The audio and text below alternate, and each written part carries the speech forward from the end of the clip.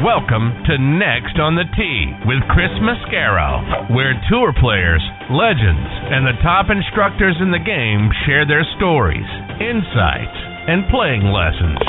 Join Chris every Tuesday night as he talks with the greats of the game. Tonight's show is sponsored by TaylorMade Golf, the PGA Tour Superstore, 2 Under, Golf Pride, Strixon Cleveland Golf. Your best performance starts with the right golf ball. Sun Mountain Golf Bags, Finn Scooters, making the game more fun. Edel Golf, hit it, flip it, dial it in. And the Macklemore Club Experience, live above the clouds. Now, here's your host, Chris Mascaro.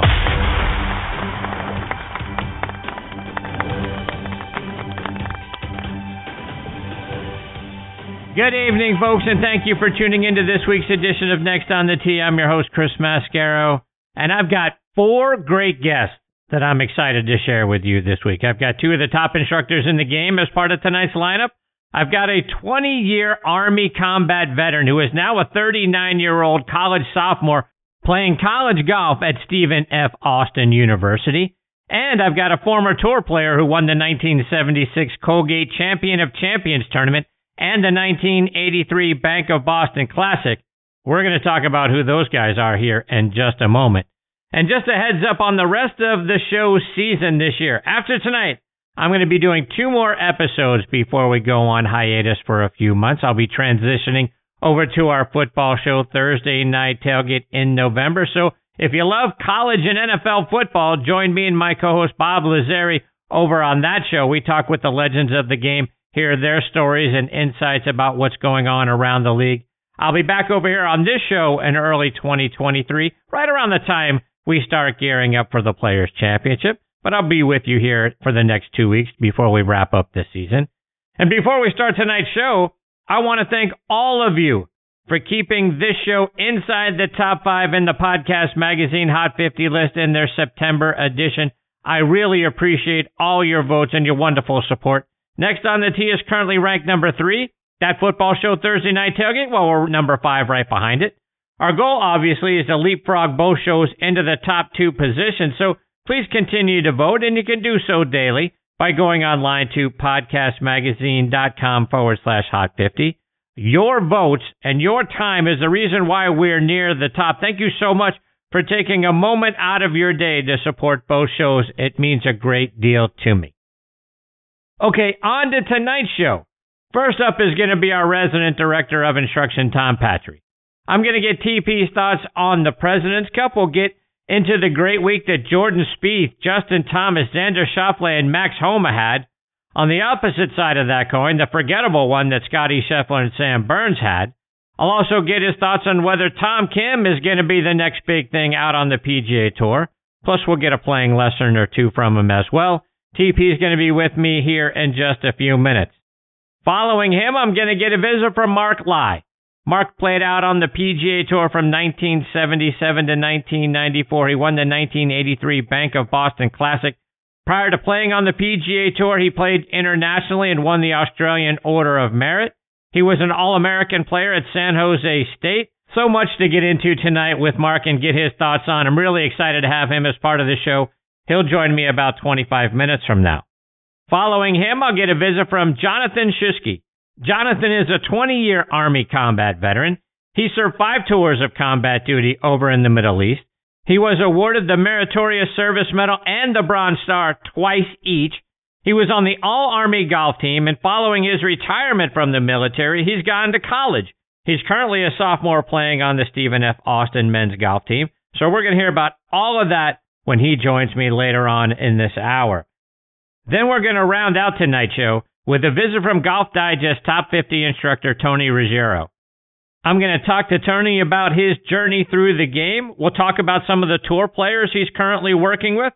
We'll also talk about his recent interview with our good friend Hal Sutton. Plus, we'll get some playing lessons, some mental approach lessons as well when Tony joins me about an hour from now. So there you have it, folks. More great stories, tips, and information are coming your way tonight on this edition of Next on the Tee. And thank you so much for tuning in and taking the journey with me tonight. Before we get started, I always like to remind you about our friends over at the Macklemore.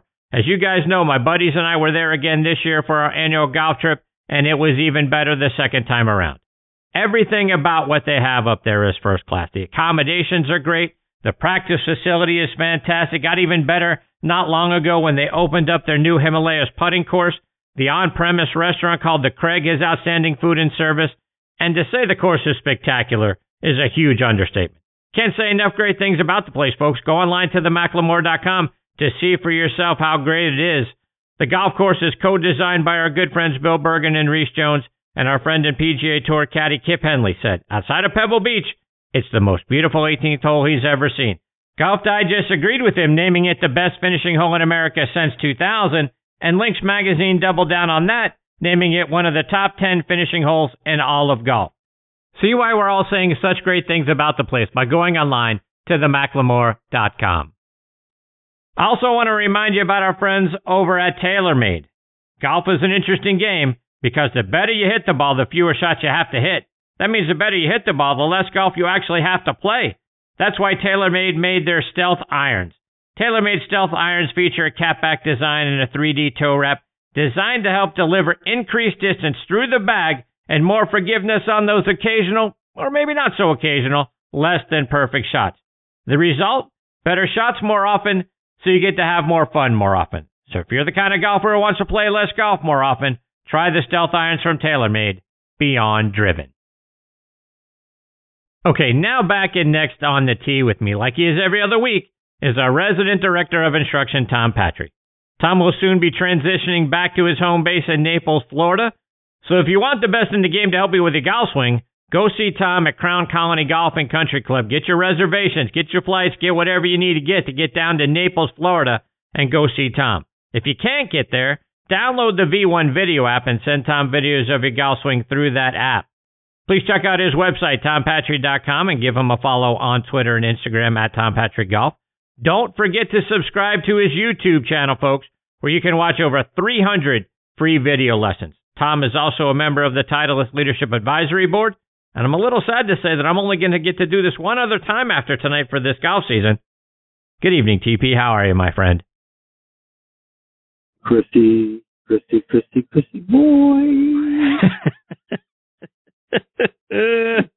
TB, how are you, my friend? Let's see. Aaron Judge is sitting on 60. He won't hit that 61st for me to celebrate. I'm certainly not the 62nd yet. I went to Giant Stadium last night for the Giant Cowboy game. I drove all the way from Charlottesville, Virginia.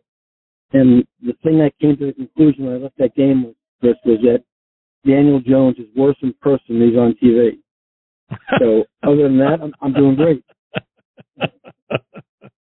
I'd like to feel sorry for you, but I don't, because you Yankees can't lose enough from me. So I understand that you don't care about the Yankees, you don't care about my Giants, but Chris, Daniel Jones was sixth in the draft that year. He came out, and I want to know what the then GM of the Giants saw in Daniel Jones that made him think 10-pick prospect.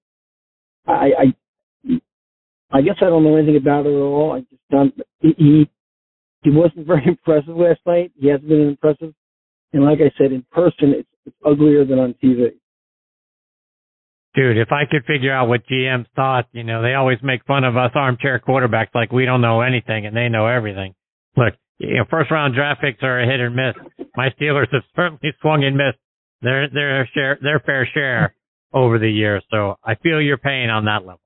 Oh man, let me tell you, he's so bad it's unbelievable. He's just awful.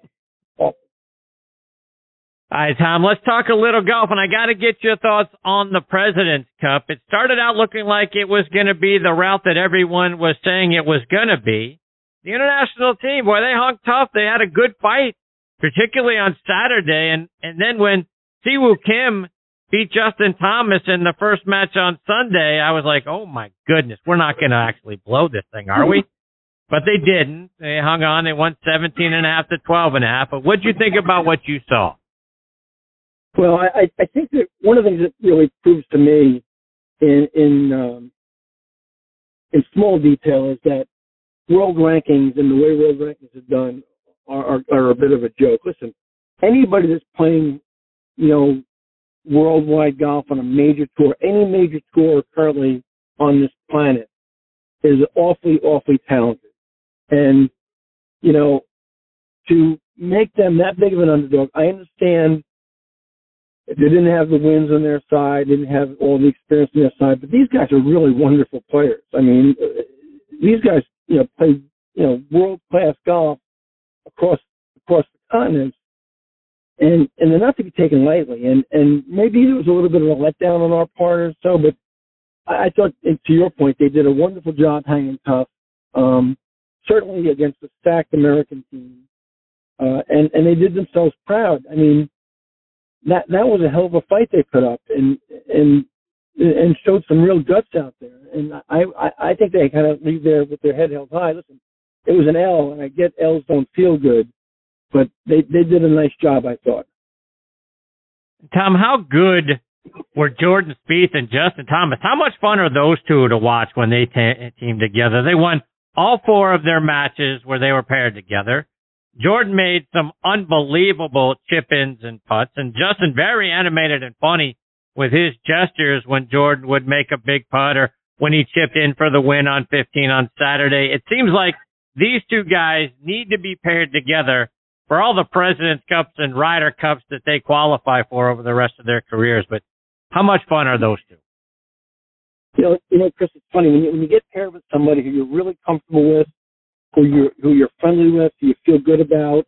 My sophomore year in college, I played in 5 best ball events with one of my college teammates who I was very close to, and we won all 5 of those events that summer, all 5 two-man team events, amateur events. And it was, you know, there was a lot of juju there, and there was a lot of good feelings, and you had a lot of confidence in the guy next to hitting shots. And you had comfort. It's the same situation. These two guys like each other. They play a lot of practice rounds together. They play a lot of golf at home together. They're close friends. They know each other's games very well, and they care about each other. So they're going to go out there and play their hearts out with one another. That's just really good mojo. I mean, would I pair them together every time, just like you said, every single time? The opposite side of that coin is Scottie Scheffler and Sam Burns. I think we all thought they were going to go out there and dominate, regardless of who they got paired against. And you could argue that Scheffler and Burns were the top 2 American players out on tour this year, and they promptly go 0-2-1. And then Captain Love sat him down Saturday afternoon for the 4-ball matches.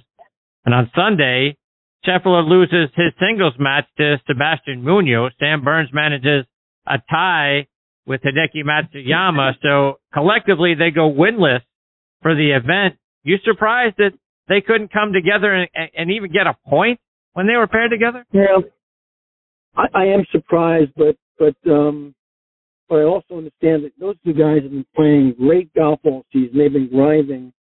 You know, they chased each other throughout the year in terms of Player of the Year, in terms of money, in terms of titles. I gotta believe that, you know, to some point they're a little burnt out and a little fried at this point in their calendar year. That being said, I am surprised they went winless, but man, they've got to be exhausted physically and mentally. They've been working so hard and pushing so hard throughout the season and had great seasons individually. I think it's just a little bit out of gas. That's all that is. On the international team, a guy that really stole the show was Tom Kim. On Saturday, he had some great play and just wonderful displays of emotion, which I love seeing out on tour. He and K.H. Lee beat Scottie Scheffler and Sam Burns, one of those losses those guys had in foursomes. Kim teamed with Siwoo Kim to beat Patrick Cantlay and Xander Schauffele in the 4-ball round. People are predicting that he's going to be the next big thing out on the PGA Tour.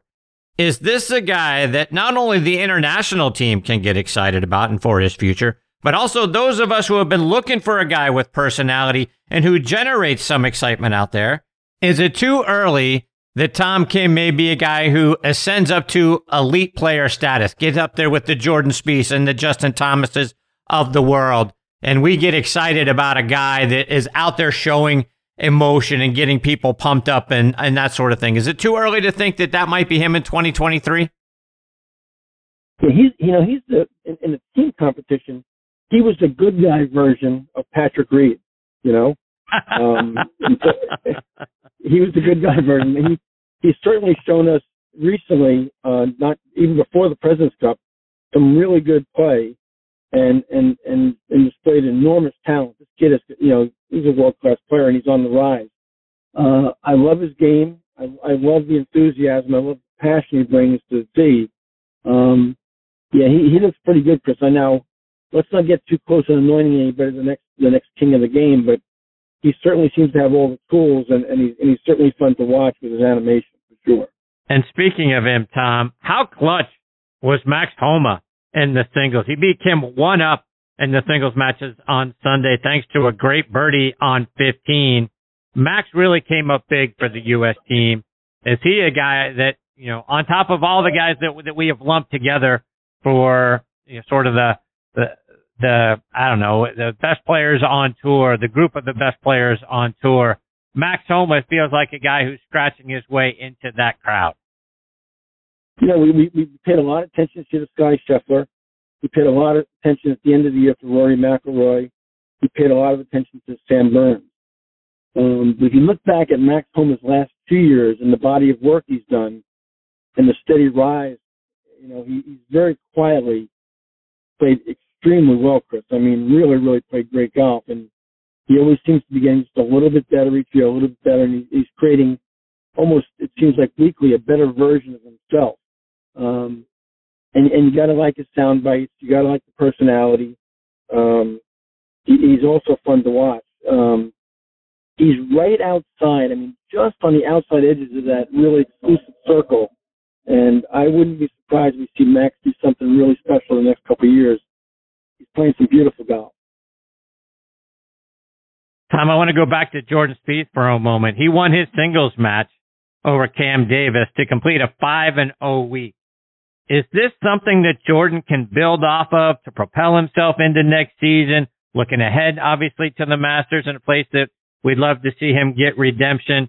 Is this something that he can ride a wave on all the way up to next April, or is that just too far out to be able to think that you can sustain some sort of momentum or positive vibes that far into next year?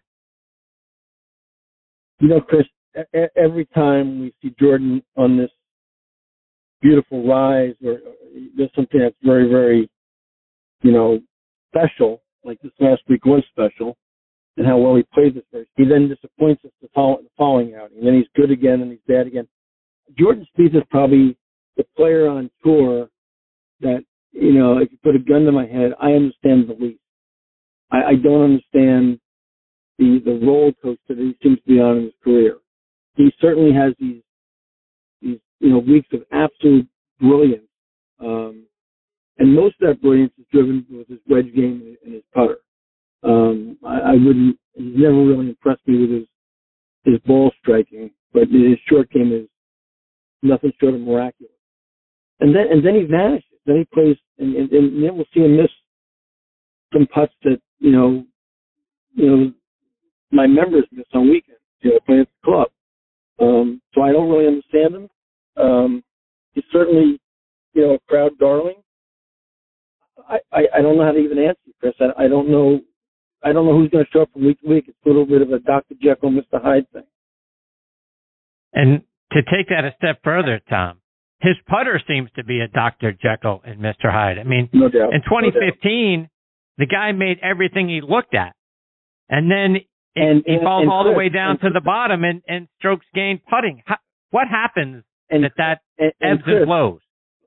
Let's go back to 2015. If you remember, in 2015, he hit everything from 10 feet and in looking at the hole. Do you remember that? Yeah, for sure. And, I mean, he made everything. He set up, he looked at the hole, and he made the stroke looking at the hole. And now we watch him from 10 feet in sometimes, and it looks like, you know, my lab at home can do better, you know. He's got to go back. You know, you got to go back historically and look at when I was good, what was I doing that made me good? And why did he ever go away from that? I mean, he was so good in 2015, and that was his routine. Inside 10 feet, he looked at the hole. Why wouldn't you go back and say, you know what? how do they get away from that? Maybe I should go back and try that again. Because sometimes from 10 feet in, he makes this 20 or 30 footer over a hill, downhill, side hill on the fastest green in America, and he gets over a 3 or 4 footer and he doesn't touch the cup. Those are things I don't really understand. Listen, we've all been there. We've played golf competitive in our life or professionally. We've all done those things. But when you have a pattern that was successful and you've documented that pattern, why get away from it? Why go away from it? Well, so now let's take that a little bit further, because I'm going to be asking Tony Ruggiero a little bit later on tonight, and he had a conversation with Hal Sutton about this as well. Players today, when things start to go wrong, they start to have an issue where it's everybody but me. Right? It can't be me, it must be you. Right? And they start to blame the coach, they start to blame everybody else around them. Talk about that and that sort of mindset for it was working, it was going fine, and now it's not, so it's got to be somebody else's fault. It can't be me. Well, first of all, tell Tony hi. I've known Tony for a long time. He's a wonderful teaching mind. He's really catapulted himself in the industry, and he's a very talented guy. So please say hi to him for me, Chris. But to answer your question, it's my equipment, it's my coach. I broke up with my girlfriend. My dog doesn't like me anymore. I think when you're a world-class player and a golfer, you want to deflect it. You don't want to ever think of yourself. You want to be kind of bulletproof yourself, and you're looking for that excuse. I played a lot of golf in 1980 and 81 when I was at Florida Southern with a guy named Andy Bean, who was on tour at the time, and he was a top 10 player in the world. And, if Bean missed a putt, that he was supposed to make, it hit a spike mark, it hit a ball mark, and you look at the line, and the line was perfectly pure. There was nothing on the green. There was no ball mark. There was no spike mark. But he would never take the blame because he didn't want to damage his psyche. So I think that's a protection mechanism that's almost necessary in some ways, because you don't want to damage your psyche. You want to have an excuse that keeps you kind of psyche clean, if you will. I get that to a point, but I also feel like, at some point you have to take responsibility for the action. Tom, let's switch gears a little bit. And one of the many changes that the PGA Tour has made, probably in reaction to LIV Golf, is the elimination of the wraparound season. So this is the last year we're going to see of it. Next year, there's going to be events for players who are outside of the top 70 to continue to compete for status, because next year the Tour playoffs are going to be reduced down from 125 to the top 70 to get into the first round. Are we better off with the game taking a 4-month break when everyone is watching football and playoff baseball and the start of the NBA season anyway, or are you going to miss the wraparound season? I've always been a critic of the wraparound season, because I always thought that the guys on tour, regardless of their status, needed some downtime to decompress and get fresh again. And I thought the wraparound season, to some degree, if it continued, was going to be very damaging in shortened careers. You've got to rest your brain, you've got to rest your body, and you need a break. You need to get away. You need some family time. You need some, clear the head out a little bit. I was never a big fan of wraparound season. I'm not going to miss it personally. I just felt it was potentially very damaging to players. I mean, listen, these guys hit a tremendous amount of golf balls. They walk, incredible amount of mileage during the course of the year. They're under a lot of pressure to perform week in and week out. And they need time to decompress and rest and take some wear and tear off their body for a while. So I thought it was a bad idea all along. TP, one more before I let you go, and I want to get a playing lesson from you. A wise guy I know, and take that any way you want, has been hammering me about short game for years. So let's talk about that for a minute. Let's say I'm 189 yards out from the green. There are bunkers in front of it. So I want to hit a shot. I want to bring it in high. And my 52-degree wedge is my 100-yard club. Talk about the ways that I can dial that wedge down and hit that shot successfully. Let's go. Let's even take a step back for a second, Chris. I had this exact conversation 2 days ago with a member of mine at Farmington that takes instruction from me. And he was hitting some shots. It was not a lesson. I just woke up while he was practicing, and he was hitting his gap wedge, which in his case was a 54-degree club. He was hitting it full at a target out there in the range, and he was hitting really solid shots. And they were kind of landing past the flag, short of the flag, past the flag, short of the flag. And the first thing I said to him was, I said, Todd, how far is that flag that you're hitting those balls towards? And he said, well, I don't know. I said, so you're practicing to a target, not knowing how far it is. I said, would you know how far it is if you're on the golf course? He said, yeah, I would. I said, do me a favor. Take your rangefinder out and just shoot that target. So he did. And I said, how far does your 54-degree club go if you hit it full? He goes, well, I hit it about 105 yards. I said, how far is that target? He said, it's 92 yards. I said, let's see you hit that shot 92 yards. So, of course, he tried to make a swing without making any real adjustments and kind of tried to decel his arms, if you will, and he kind of chunked it and it came up about 70 yards. Not very pretty. So I said, well, can I ask you a question, Todd? I said, when you go out on the golf course, regardless of what club you pull from your bag, I said, for example, how far does your 7-iron go? He goes, well, it goes about 155. I said, how many times you have to hit a drive are you on exactly 155? He goes, well, almost never. I said, in that 54-degree club that goes 105, how many times are you actually on 105? He said, well, probably never. I said, so how do you hit partial? How do you fill the gaps between clubs? And most clubs, if they're fitted correctly, just have about a 10 to 12 yard gap between them. So how do you fill those 10 to 12 yards in between shots? And he said, well, how do you do it? I said, well, the first thing I do is I practice it. I mean, I shoot a target, I get a number, and I say to myself, okay, how do I dial that in? Do I choke down on the club a little bit? Do I change my ball position at all? Do I want to change the trajectory the ball's flying at? Do I put more weight on my left foot or my right foot? Do I also size my backswing? Do I also size my follow through? What do I do in combination to create that in-between number? I said, when I go to the range, I pick out a target, and whatever that target number is, I want to make that ball land dead pin high every time. And the tour is really good at getting the ball to pin high every time.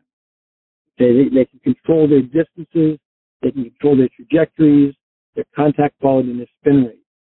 And amateurs don't practice that way. So you have to practice to numbers that are those awkward numbers, those in-between numbers, because they're going to come up on the golf course. They're going to come up on the golf course every time you play golf. And the guy that can really control those, what I call gap yardages, can really dial in things and have more birdie putts and hit more greens in regulation. So I think making those little creative adjustments are the things that separate a good player from a great player. Tom, before I let you go, remind our listeners again how they can stay up to date with all the great things you're doing on your website, on social media, and how they can come see you to get a lesson.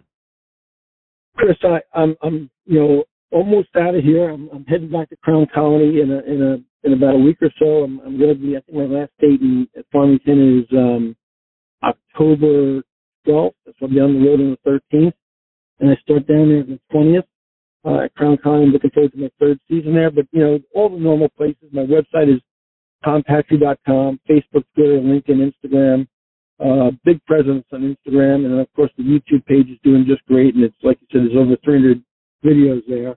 I think you should have them all memorized by now, because I hope you do. But more importantly, how about that top 5, both of these shows by the man, Chris Mascaro? It's unbelievable. It's so well deserved. We love you. Hal Tony Ruggiero, I said hi. Mark Lye is a fellow Naples resident. So Mark, I said hi. And you are the greatest. I love you. I'll see you in 2 weeks for sure. I appreciate you, TP. You're the best, my friend. Stay safe out there, and tell Denise to stay safe down where she's at as well. I look forward to catching up with you in a couple of weeks. I love you, my friend. Thanks, Kyle. Love you too. Bye-bye, buddy. See you, Tom. That's a great Tom Patri, folks. Doesn't get any better than TP. Make sure you're on his website, tompatri.com. Make sure you're all over those golf lessons that you can get for free on his YouTube channel. there isn't a finer person on the planet that I love, like Tom Patri and he and his lovely wife and all the folks that are down there in the Naples area. We're thinking of you, Tampa, all the folks on the Gulf Coast of Florida. We're thinking about you tonight. You're in our thoughts and you're in our prayers, and you will be for the next several days. Looking forward to catching up with Tom again in a couple of weeks. Before I get to my next guest, Mark Lye, I want to remind you about a couple of our friends, starting with the folks over at Adele Golf. Is your driver adjustable? Of course it is. How about your irons? Didn't think so. Adele's new SMS irons give you adjustability in an iron to match your swing. These new irons come with 3 weights lined up across the back of the club. By moving the heavy weight to the heel, center, or toe location, you can match the club to your swing instead of vice versa. The result? Total control of the club face for more distance and accuracy. Your irons can't do this. Check them out online by going to adelegolf.com. I also want to give a shout out to our friends over at Squares Golf. Are you like me, always considering new golf equipment, maybe a new driver? Well, let me reset your thinking because I discovered Squares golf shoes. The patented Squares toe provides balance, stability, and a wider base for increased connection to the ground, effectively increasing your swing speed by 2.2 miles per hour and an average of 9 yards of distance. Independent testing proves it. That's right. It's proven in science. Go to squares.com, get the Squares 30-day money-back guarantee, and use promo code DISTANCE to get $20 off. Remember, distance comes from swing speed, and swing speed comes from your connection to the ground. Squares, the distance golf shoe. Okay, now next on the tee with me is former Tour Pro, now broadcaster, Mark Lye. Mark is from Vallejo, California, played golf in high school at Napa High, where he never lost a match and was named their Athlete of the Year in 1970. He was inducted into their Hall of Fame in 1997, played his college golf at San Jose State, where he was a 3-time All-American. Mark finished 9th in the NCAA National Championship in 1973 and 16th in 1975. He won 9 times during his college career, including the 1975 Western Intercollegiate Championship. That year, he was named Golf World Magazine's first-team All-American. He turned pro in the summer of 1975. He won the 1976 Colgate Champion of Champions in Melbourne, Australia, and the 1976 Rolex Trophy in Geneva, Switzerland. Mark would go on to win the 1976 Australian Order of Merit. He played on the PGA Tour from 1977 to 1994, got his first win on tour at the 1983 Bank of Boston Classic. In 84, he shot the lowest round on tour, a 61 at the Walt Disney World Invitational. After his playing career, he became an excellent broadcaster working for the Golf Channel and Sirius XM, and I'm very honored to have him with me tonight here on Next on the Tee. Good evening, Mark. Thanks for coming on the show. You bet, Chris. Heard a lot about your show, and thanks for that. You brought me back some fantastic memories. I hadn't thought about those days at San Jose State for a long time. Well, we're going to talk a little bit about it tonight. How are you guys holding up down there, Mark? The hurricane's about to bear down on you. Are you guys safe? It's getting worse as we look at it. Now, I've been through a few hurricanes here, Wilma, Charlie, and Irma was the worst about 5 years ago. And I owned 2 houses at the time, and the center of the storm passed over both houses that I owned. So we sustained a lot of damage. Now, this storm is tracking right at us right now. I mean, they've been saying it's going to go into the Tampa, Sarasota area. But in the last couple of hours, it's kind of it's veered off a little bit east. So I think Fort Myers, and I live in Bonita Springs right now, even though I have a Naples address, it's in Lee County, which is qualified as Bonita Springs. It looks like it's got a bullet line to Fort Myers and just maybe south of Fort Myers. So we'll see what happens. Let me tell you, Chris, they really sensationalize these things to the point where I think I'm going to die. You know, I mean, when Irma was coming through here, we thought there was going to be a 10-foot surge, would have put Naples underwater, and a good friend of mine named David Hoffman. He owns about half the town down in Naples. I thought he was done. But, the storm just veered off at the very last minute. We don't get the kind of surges that they're talking about. However, I don't want to downplay the severity of this thing because, everyone gets kind of, if you live in a trailer park, I would say you need to hide. But if you're in a nice solid house that is up to the hurricane codes, you should be, in pretty good shape. But right now for us, we're just kind of waiting until about, 2 or 3 in the morning, and we'll see how it goes. But I've had a lot of friends from California texting me and saying, hope you're okay. And my buddy Ed Fiore from Texas, and everybody, of course, hears about this nationwide because it's on the Weather Channel, which I have turned on right now. But no, I think we're going to be okay, and thanks for your concern on that. Yeah, for sure. Fingers crossed, prayers up for you and everybody down in that area. You guys will certainly be on our minds, and we'll be praying for you for the next few days. Mark, I always like to start at the beginning anytime I have a new guest on the show, and I read that you got your first set of golf clubs when you were 9 years old. Is that when golf became the game that you wanted to play? It kind of was. I had a 3.5 7-iron. 7-iron was the highest lofted club in my bag. I had a putter and a 3-wood, and I played this little golf course called Chabot, Lake Chabot. It was an executive course, and my dad, of course, just dropped me off, and I just did my thing out there, and I just absolutely loved it. It was a perfect game for me, and, I just kept on going with it, and my love for the game, just as I still have the love for the game, I just kept going to each level, and really, really enjoyed my junior golf, which was in Northern California. I still keep in touch with a lot of my San Francisco, Napa Valley friends. My mom has property out there. She lives with us out here now in Naples, being 90 years old. But I go to San Fran and Carmel quite a bit to see all my buddies 4 times so far this year. And guys that I played my junior golf with, I'm still in touch with a little bit. And you were winning, I read, golf tournaments at age 12 and 13 years old. You go to high school, you never lost a match, I read. That's amazing. Talk about the success as a junior player. Well, I was a skinny kid. I was diabetic since age 15. There weren't any other scores or any other sports that I could really play, Chris. I felt that golf was suited to me because I wasn't a strong kid.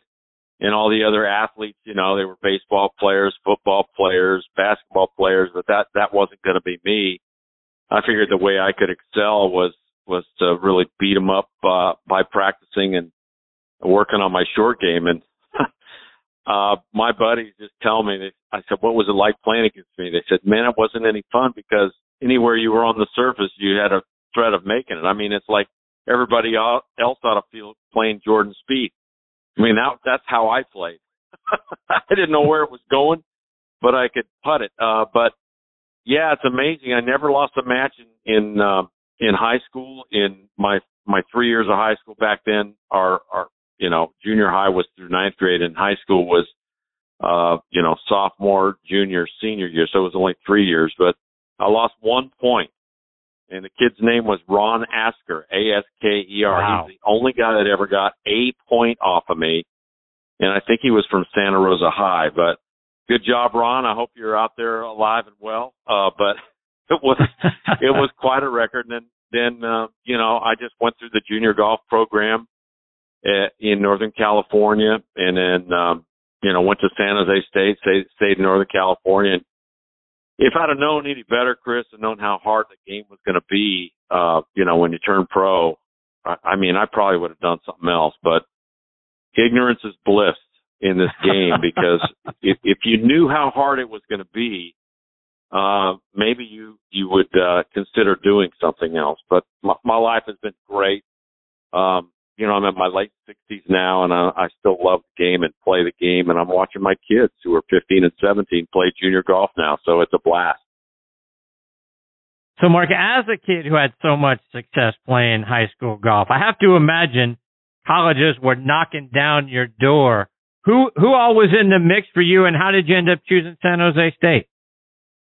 Well, you're gonna love this, and here's the deal: because I was a diabetic, and because I hadn't grown yet in my junior and senior year in high school, nobody wanted me. I'm not kidding. Really?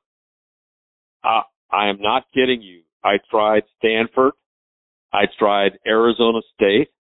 I tried Brigham Young. I played with the coach at Brigham Young, and the coach didn't think that because Johnny Miller was my friend, and I was taking lessons. Teacher named John Geertsen Sr. at San Francisco Golf Club. So I played with Coach Tucker one day, and he played with another kid from San Francisco. His name was Rob O'Neill. Rob O'Neill was a tall, good-looking kid, could hit it 9 miles, and I was playing golf at a different kind of level. I was shooting low scores, but it looked like the worst round. But it looked like I was a 10 handicapper who had his career day every day on the golf course. So even though I was winning junior tournaments, it wasn't very impressive. So I never got an offer from any of those schools except for San Jose State.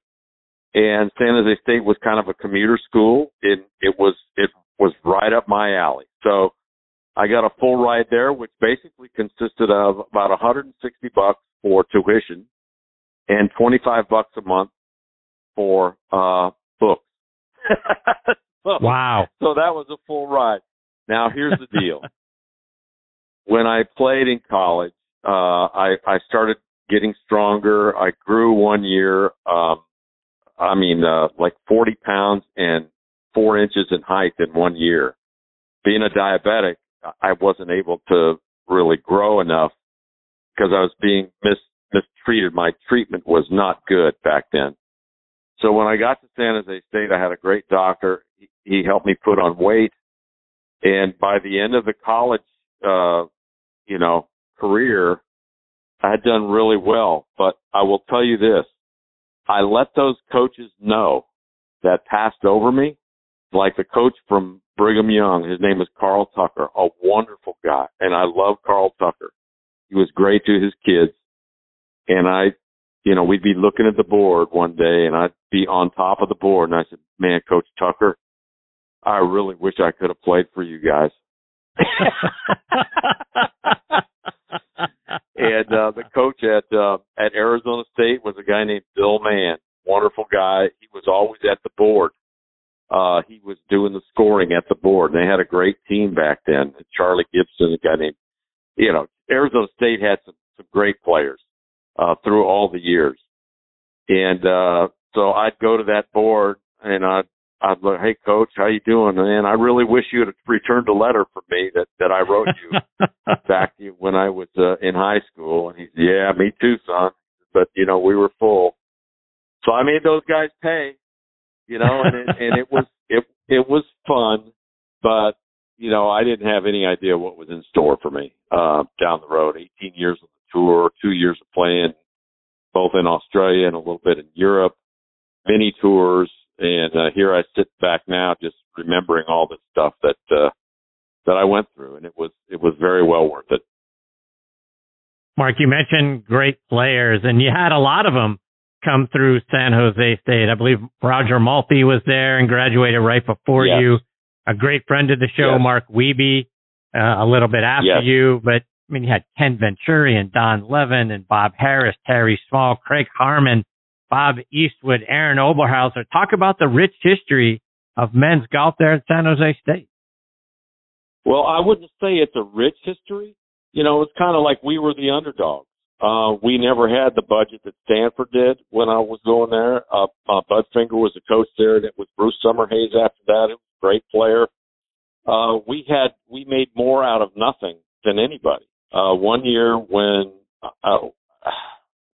we played against some of the best teams, the biggest teams, the Wake Forest, the University of Florida, University of Houston, and we did really well against those guys with nothing.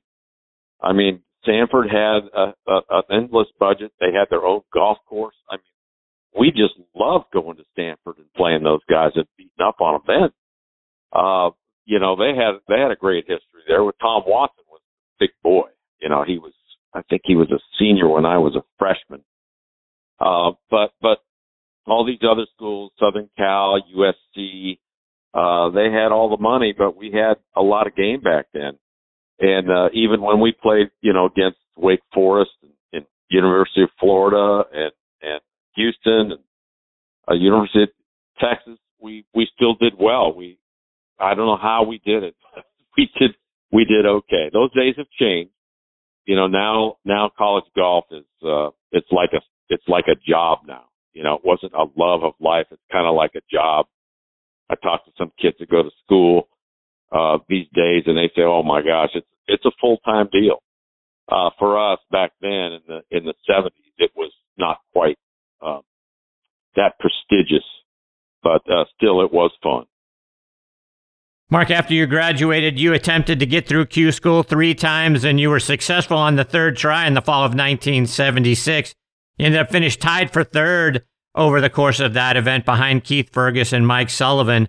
But along with those two in the field, you had a ton of great talent. A lot of guys that ended up playing long careers out on the PGA Tour, guys like Graham Marsh, Vicente Fernandez, Jay Haas, Dick Mast, Jack Newton, Peter Jacobson, Don Pulley, Mike Reed, Ron Streck, and I could go on and on about the great talent that year. Talk about finishing near the top of that field and what it was like getting through the 6-round Q School process. Well, I do remember one guy that missed it that year, and it was Curtis Strange. And so that's how tough. Curtis Strange was arguably the best player in college golf, and he and Jay Haas were on the same team. And I remember Curtis calling his wife, or his wife calling somebody else, and she was crying because Curtis had missed it. And, it was just very tough. The good thing about Q School back in those days is they had it every 6 months. So I missed it by 1 shot the first time, by 2 shots the next time. And then the 3rd time I got it was basically a year after the first time I went to Q School. I said, how in the hell am I ever going to get through this thing? Because this is just a pressure cooker. But, I blew in there. I blew right in there. It was the wettest 8 days I ever played golf in my life. It was in Brownsville, Texas. Every day I kept going on the course saying, well, they certainly have to rain it out today. But, yeah, I remember those days. Graham Marsh was 10 years older than everybody in the field.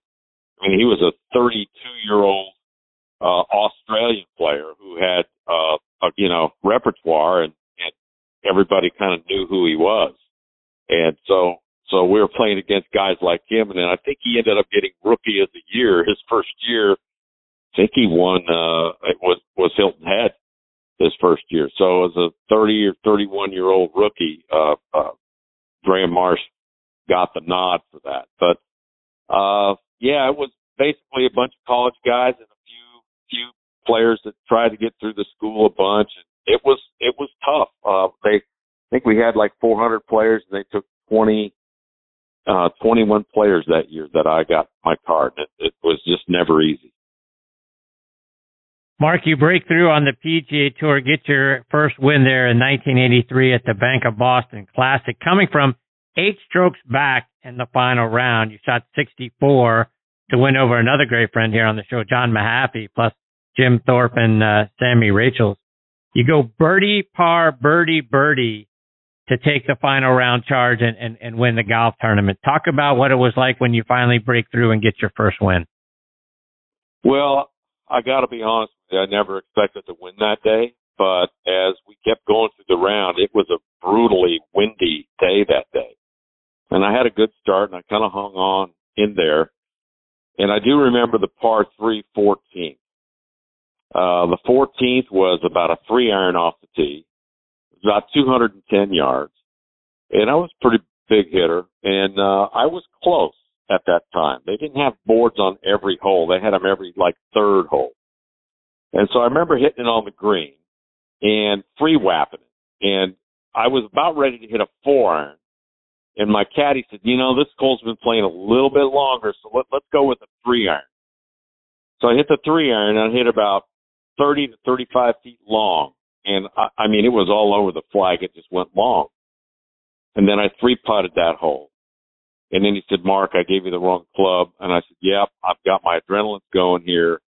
but let's finish this off right. So you're right. I went birdie, par, birdie, birdie. And 17 was a brutally tough hole.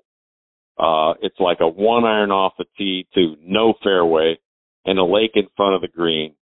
And anytime you made par there, you were just counting your blessings. And I ended up birdieing that hole. And Lou Graham, who I was playing golf with that day, and then Dan Forsman was my other playing partner.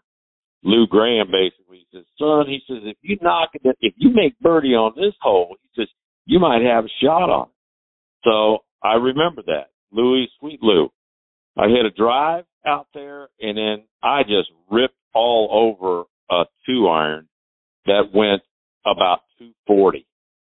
And I hit it over the green again, and I chipped it down within 6 feet and made the putt. And then I watched Mahaffey, and Fuzzy was in the hunt, and Sammy Rachels, who was a really good player. Jimmy Thorpe was another good player. So I finished about an hour ahead of those guys because I was so far back. And I remember going to the putting green in front of the clubhouse and just saying, how am I going to occupy myself for the next hour? And I just kept thinking, things like this don't happen to people like me. There's no way I'm going to win.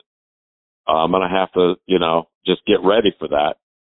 And sure enough, as soon as I heard a bunch of people clapping and all that stuff, I figured that somebody had buried the last hole or done something crazy. And as I'm walking back to the 18th green, I said, who won the thing? And they said, some guy named Lye. So those guys never made birdies in the last couple of holes. So I got my first win, and one in Australia, one in Europe, but that was my first and only win on the PGA Tour, and it was more than I ever thought I could do. In that 83 season, you finished tied for second at the Pensacola Open, tied for third at the Western Open. You had 2 other top 10s as well. What clicked that year for you? I think it was just self-belief. You play 77. That was my first year. I finished 100th on the list, one ahead of Arnold Palmer. How about that? He finished 101st on the list. Then the next year, my sophomore jinx, I barely kept my card that year. The third year, I had a chance to win. I almost won on my home course in Napa, Silverado Country Club. And then ever since then, I said, I should have won that tournament. And I really learned. It took me 3 or 4 years to learn how to play the tour. We were traveling in cars those days, and, we weren't flying to a lot of events. So I got comfortable out there, and I got a little bit healthy, and I learned how to play. So that year was kind of like my coming out year, and I had another year in 84 and some other good years after that.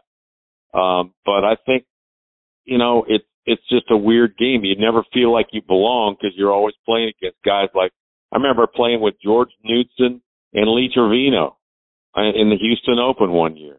And I played with Jack Nicklaus and Lee Trevino in the same day in the Canadian Open at Glen Abbey. And then I'm playing with, Tom Watson and Tom Weiskopf one time at San Diego. And I'm saying, how can you beat guys like this? This is what you have to do. And so you look at yourself as kind of like a high school, college guy, and now you're playing against these guys like Watson, and you're saying Trevino, guys that are, Hall of Fame guys. So you somehow have to convince yourself that, you're as good as them. You're playing against them all the time, and you're going to have to beat them.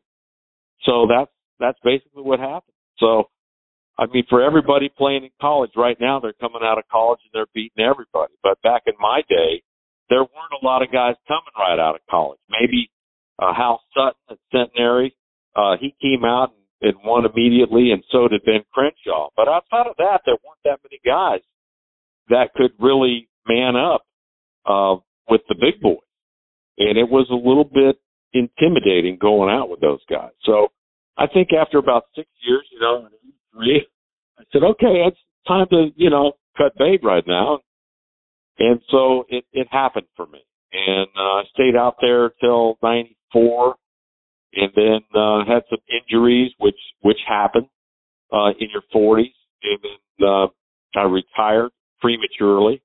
I still had a year exemption on the PGA Tour and decided to forego that because I had a major hand injury and it was going to take me a couple of years to get back from that. And I went to work at the Golf Channel, which was just starting out, and I loved it. And I never went back and took up my exempt status on the PGA Tour. I just stayed with Golf Channel for 18 years. I'm glad I did.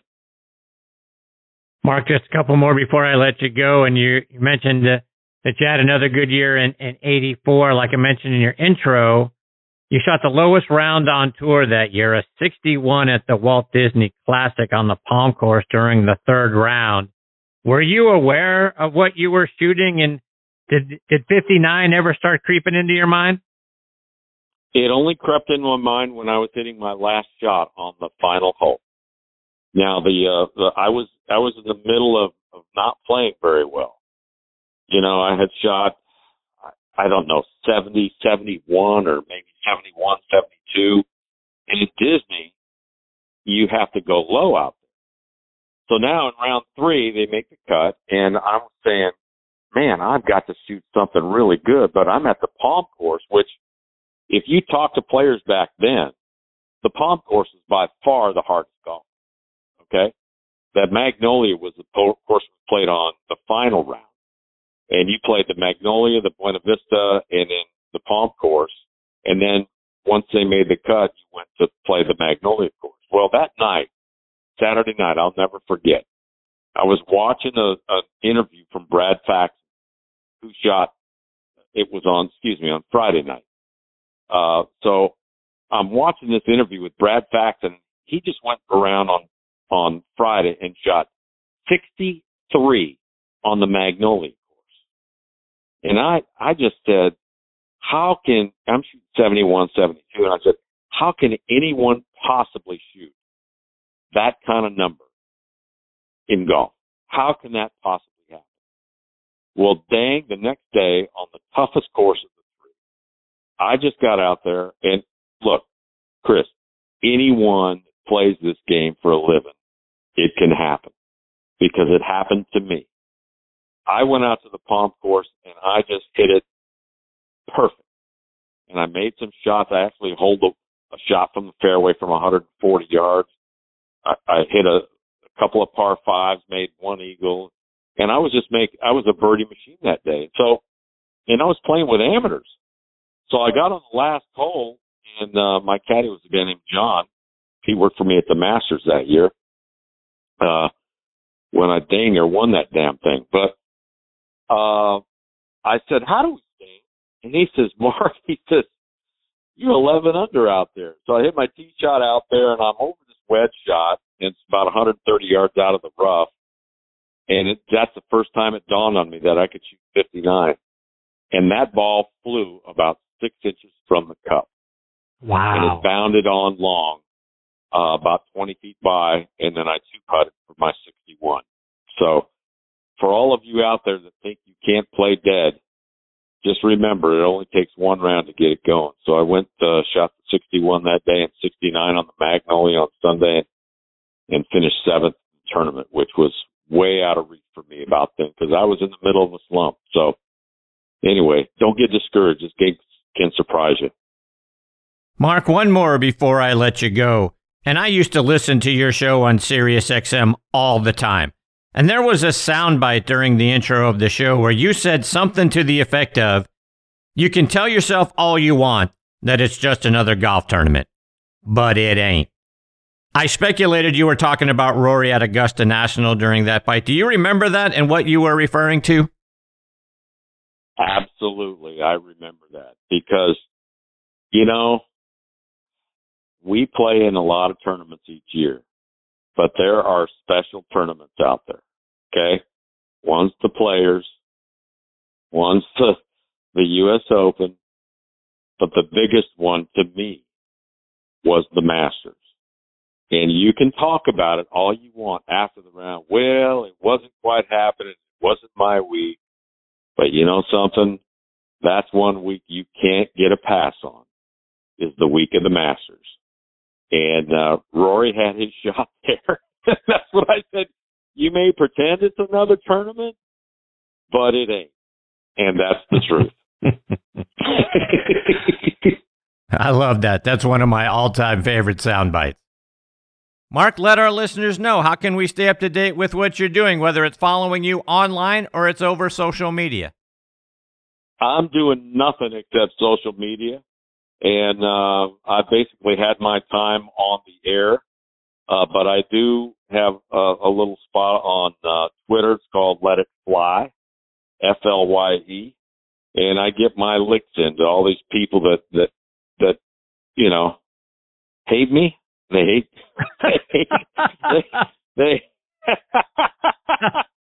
and that's okay. My deal is that I take a side, and you already are going to lose half of the people out there if you take a side. If you're a Republican or if you're a Democrat, if you say you're a Republican, you're going to lose half of your fans. If you say you're for LIV and you're not, and you're over the PGA Tour, you're losing half of your fans. So I take that with a grain of salt. I always tell it like I feel it, whether it's popular or not. And that's how I take care of my Twitter feed. And that's what I do now. And in all of my interviews, there's nothing that makes me go with the way the wind is blowing. So I think that's why people have listened to me and watched me over all these years. Well, Mark, I can't thank you enough for taking time out of your night, especially on a night like tonight down there in Naples, but I can't thank you enough for coming and being a part of the show. You're fantastic, my friend. I hope this is the first of many visits that you'll come back and share your stories and insights with us. Yeah, thanks a lot. And keep doing well, okay? Thanks a lot, Chris. Thanks, Mark. Stay safe down there. That is the great Mark Lye. At Let It Fly on Twitter is where you can follow him. And like he said, Fly is FLYE. So at Let It Fly on Twitter is how you can stay up to date with Mark. And we have barely scratched the surface of this man's great career. Didn't get into the 1984 Masters, wanted to do that. So hopefully we get the privilege of having Mark back on the show soon. And our prayers and thoughts for everybody down there where Mark is at in the Florida Gulf Coast, particularly in the Naples area, as this storm comes on shore. Staying up to date with Mark, I'll make sure that he is safe and report out to everybody. But thanks to him for coming on the show, and hopefully we are privileged to have him back on again real soon. Before I get to my next guest, Jonathan Shuskey, I want to remind you about a couple of more of our friends, starting with the folks over at 2 Under. 2 Under men's performance briefs have just released their new Spring and Summer 22 collections, with fun, new, and exciting prints like the Freedom 2 and 3, Santa Fe, Tigers, Zebras, and Duckies. And their new exclusive Folds of Honor collection, where they donate 20% of all Folds of Honor sales proceeds to that cause. The patented Joey Pouch technology delivers maximum comfort, fit, and performance while preventing any unwanted skin-on-skin contact or chafing. Good for anything from the golf course, to the boardroom, to the bedroom. You can find these 2 Under performance briefs in over 4,000 golf pro shops nationwide, all Shield Sports stores, all PGA Tour superstores, Golf Galaxy, Dillard's, and other fine retailers near you. You can also order them online at 2under.com. That's the number 2, UNDR.com. 2 Under, performance in your pants. Use code NEXTT20, that's NXTTEE20, for a 20% discount on the 2 Under website. I also want to give a shout out to our friends over at Golf Pride. We deal with a lot on the golf course, whether you're teeing off in front of a crowd, hitting a 4-iron after a rain delay, trying to figure out wind direction, or second-guessing club selection. It's easy for your mind to race. That's exactly what drove Golf Pride to create the all-new CPX. It's made with a unique EXO diamond quilted pattern, reducing vibration in your hands on every shot. The EX diamond quilted pattern really helps your hands sink into the club on every shot, giving you maximum comfort, because when your hands are comfortable, you're comfortable. CPX is available now on golfpride.com or at your local retailer. Okay, now next on the tee with me is Jonathan Shuskey. Jonathan is a retired infantryman from the U.S. Army, served 20 years as an Army leader, growing in rank and responsibility over that time. While in the Army, he was on the All-Army Golf Team. He was a +3 handicap and a 3-time Fort Benning Club champion. After retiring from the military, he went back to school, first at Christian Brothers University in Memphis, and now at Stephen F. Austin University. At 38 years old, not only did he go back to school, he was signed to play on the golf team by Christian Brothers coach Michael Bryce, who is a guy I've been following on social media for several years at mbrycegolf1 on Twitter. You can follow Jonathan at J_Shuskey1, and I'm honored to have him with me tonight here on Next on the Tee. Hey, Jonathan, thanks for coming on the show. Hey, I really appreciate you having me on. Thanks. Jonathan, I see you had one of those I'm old moments in the cafeteria at school when Careless Whisper played on the speaker. Did you get some funny looks from the younger generation when you sang along?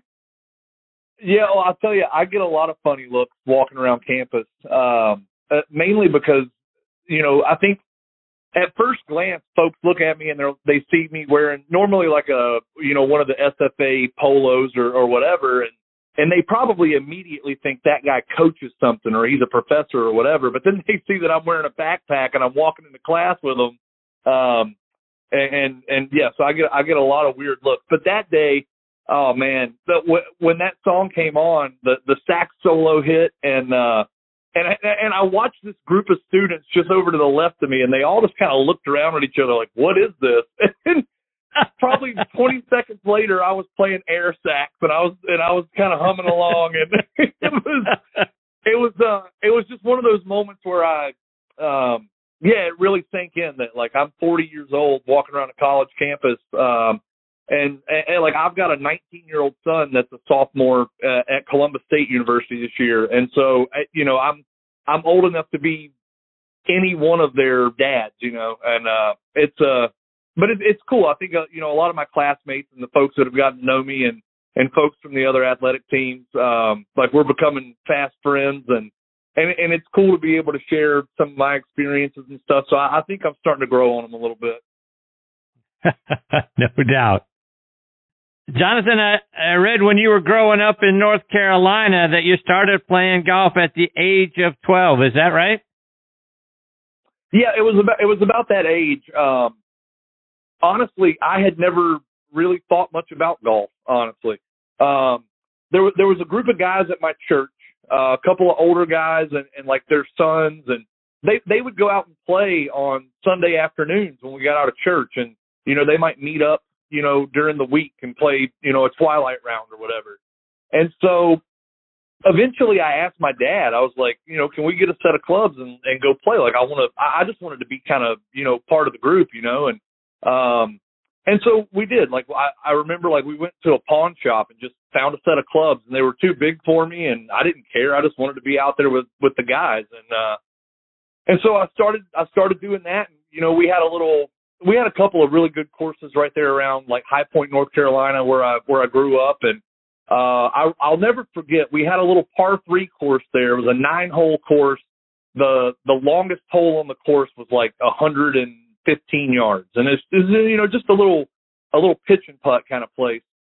And that little place is really where I fell in love, man, because we would go out there, especially on the weekends. Me and a couple of the other younger guys, we'd get dropped off out there at 8 o'clock in the morning, and we'd just walk all day long until it got dark, and our parents would come and pick us up. And man, we just loved being out there and loved hacking it around or whatever. And as the years went by, I was probably good enough to play high school golf. I just didn't know it, and I didn't believe it myself, really. So I didn't play high school golf. But like I broke par for the first time when I was 17 years old, and I felt like I was starting to, kind of figure things out. And I didn't know anything about competing in golf, so I didn't play in any junior tournaments or anything like that. And I also remember around that time was, when Tiger Woods was kind of, first coming on the scene, and I remember when he won the U.S. Amateur that third time, and I remember watching him win the Masters in '97, and he was a big part of why I fell in love with the game too. It's just I remember like as a kid, golf it kind of had that reputation of just being like an old man sport, unless you were playing on the PGA Tour or whatever. But Tiger had this way that like it just made golf seem fun to me as a teenager, and so I really fell in love with the game.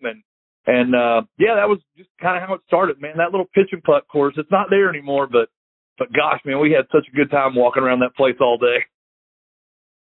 You competed on the All-Army golf team, and you won the All-Army trial camp in 2013. Talk about the All-Army team, what that is, and then going out and winning that event. Yeah, so the All-Army team, you know, a lot of folks, when I tell them I was an infantryman and then I tell them I played on the All-Army team, they're like, well, how did you have time for that? So the All-Army team's not really like your job or anything. It's really just it's like a 3-week deal total. So you go and play the trial camp. The top 6 guys make the team, and then you get a few days to practice and kind of, you know, get all your gear and all that stuff, and then you go play the Armed Forces Championship, which is a 4-day tournament. And then you're done. You go back to your unit and go back to work. But it's a really cool thing, and I was fortunate enough to do it a few times.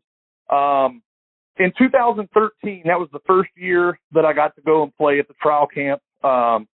It's one of those things where you have to kind of submit a resume, and I didn't really have a golf resume. Like I said, I'd never really competed or anything, but I thought I was good enough to do it, and I had applied a couple of times before and didn't get a response, didn't get invited. And so in 2013, I didn't get invited, and I sent an email to the director of the All-Army program, and I don't know if I really believed it or not, but I sent him an email and said, look, I don't understand why you want to invite me. Like, if you invite me down there, though, I'm going to win this thing. And so it was literally only like 2 hours later I got a response, and he invited me to the camp. And so I got there. We played a couple of practice rounds, and we had a meeting the night before the trial camp began. And I remember after that rules meeting and everything, he pulled me to the side and he said, look, man, I'm really glad you're here, and I'm glad this all worked out. He said, but I didn't really like that email, and I'm going to tell you right now, if you don't win this thing, I'll never have you back. Wow. And I found out later that he was joking with me, but I didn't know that at the time. And so, man, I went out and played as hard as I could for 4 rounds, and I did. I ended up winning the trial camp, and I will say this. There's part of me that, like, I feel like sometimes, at least at that point, that was the worst thing that could have happened to me, because I really didn't know anything about tournament golf, didn't know anything about competing, and I was a lot like what Mark was talking about when he said he started college golf and he was playing well, but he always looked like a 10 handicap that was just having a career day. Like, that's what I was when I did that. And so, but yeah, I was fortunate to win it that year, and then, you know, went and played in the Armed Forces Championship, did that a couple times. The last time being in 2019. I was really fortunate in 2019. I got to play with an Air Force captain named Kyle Westmoreland, and folks might know him. He earned his PGA Tour card this year, which was a really cool story. And it's good to see, you know, guys like him and Tom Whitney's another guy that played a lot on the Korn Ferry Tour and some other stuff. But yeah, I got to meet some cool guys and play some golf with them, and yeah, it was a great experience. And Jonathan, like I mentioned in your intro, you won the Fort Benning Club Championship 3 times. The course there dates back to 1923, so almost 100 years old, designed by Robert Trent Jones Sr. Talk about the rich golf history there at Fort Benning. Yeah, Fort Benning is always going to be really special to me. It's, you know, it's the home of the infantry, and that, you know, that's where I went to basic training and did all that. And it was really cool that I got to finish my career there where I started it. But that golf course, if you go inside, they've got a big, like a board or a plaque or whatever you want to call it on the wall that has all of the past club champions. And so if you go in there and look, I believe it's 1933, General Omar, at the time he was a major, but General Omar Bradley, his name is on that board, but it's not because he won. They put his name on there. In 1933, he was the runner-up. And so my claim to fame at Fort Benning is Omar Bradley might have a fighting vehicle named after him, but by God, he didn't win the Fort Benning Club Championship 3 times. And I did. And so, but no, it's really cool to walk down that hallway and to see your name on there 3 times, and some of the great names that are on there, like Omar Bradley.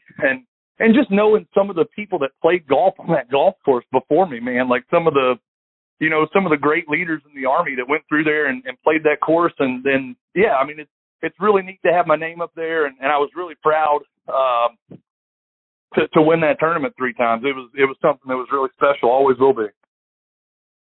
When you retired from the service, I read that you had no shortage of college coaches calling and texting you, because even though you're a little older than the traditional college freshman, you still had 4 years of eligibility there. And talk about that and why Michael Bryce, good friend, we've been following each other for years on Twitter, why he and Christian Brothers University was the right, at least first choice for you.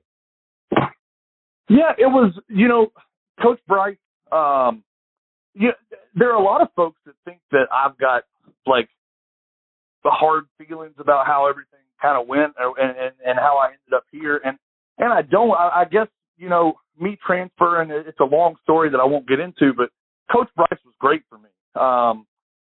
I felt like I improved dramatically from the time I stepped on campus last year to the time we played at conference. I felt like I didn't even feel like the same player, and that was due in great part to him. I mean, he was a really good coach and was good for me.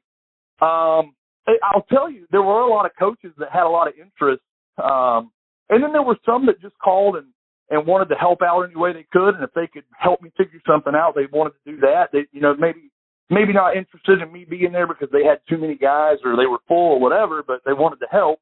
And then I made the mistake of going and playing in some tournaments like over the winter and kind of that over that fall before I decided where I was going, and I played really bad. And some of those phone calls stopped. But Coach Bryce was the guy that, like, he kind of hung in there with me and told me, man, if you come up here, like, I'm going to make you a better player, and we're going to do some good stuff. And he was true to his word. And so I really appreciated that they took a chance on me. And I get that it's cool, like the 40-year-old guy that, retired from the Army. It's a cool story, and that's something that's neat for your university or whatever, but he never approached it that way, really. For him, it was just all about the golf, and he really believed that I could come there and help the program. And yeah, so, I mean, it was great.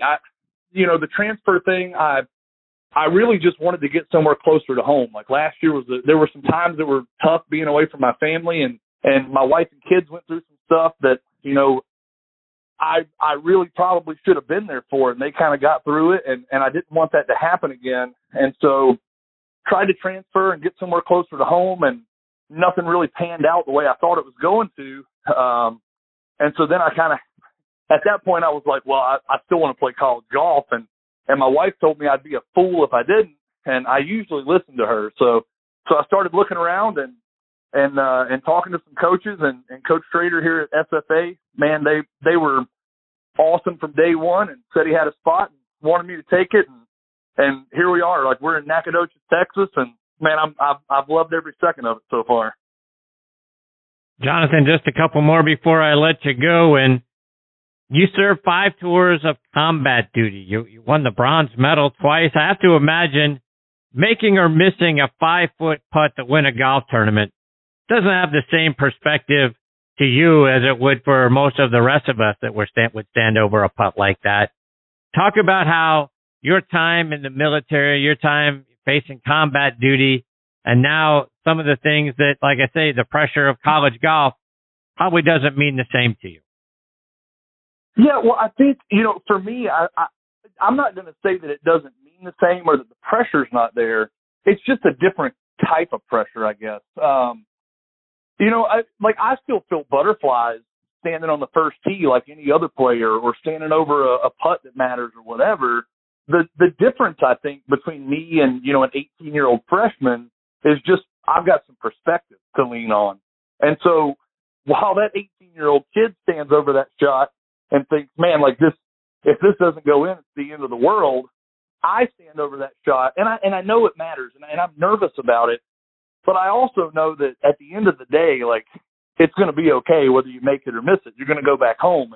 And there were days in Afghanistan where, those make or break moments, like that could be the difference in, going back home or not going back home, you know? And so, I think for me, it's just about having some perspective and understanding that, yes, while this is really important, what I'm doing here, it's not the end of the world if it doesn't go well, you know? And I think that helps, you know, some days. It hasn't helped much lately. I'll be honest with you. I've played some bad golf the last couple of weeks, but we're, you know, you keep getting after it and just try to keep that perspective and keep a good attitude. And that's what I'm doing. Jonathan, you had a top 10 finish last season, 4 top 15s, and you shot a low round of 67 while you were at Christian Brothers.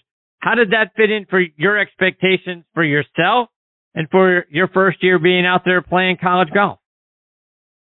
Yeah, I struggled a lot in the fall. I didn't play very well in the fall. I was good enough to travel to tournaments, and then we'd get to a tournament and I didn't play well.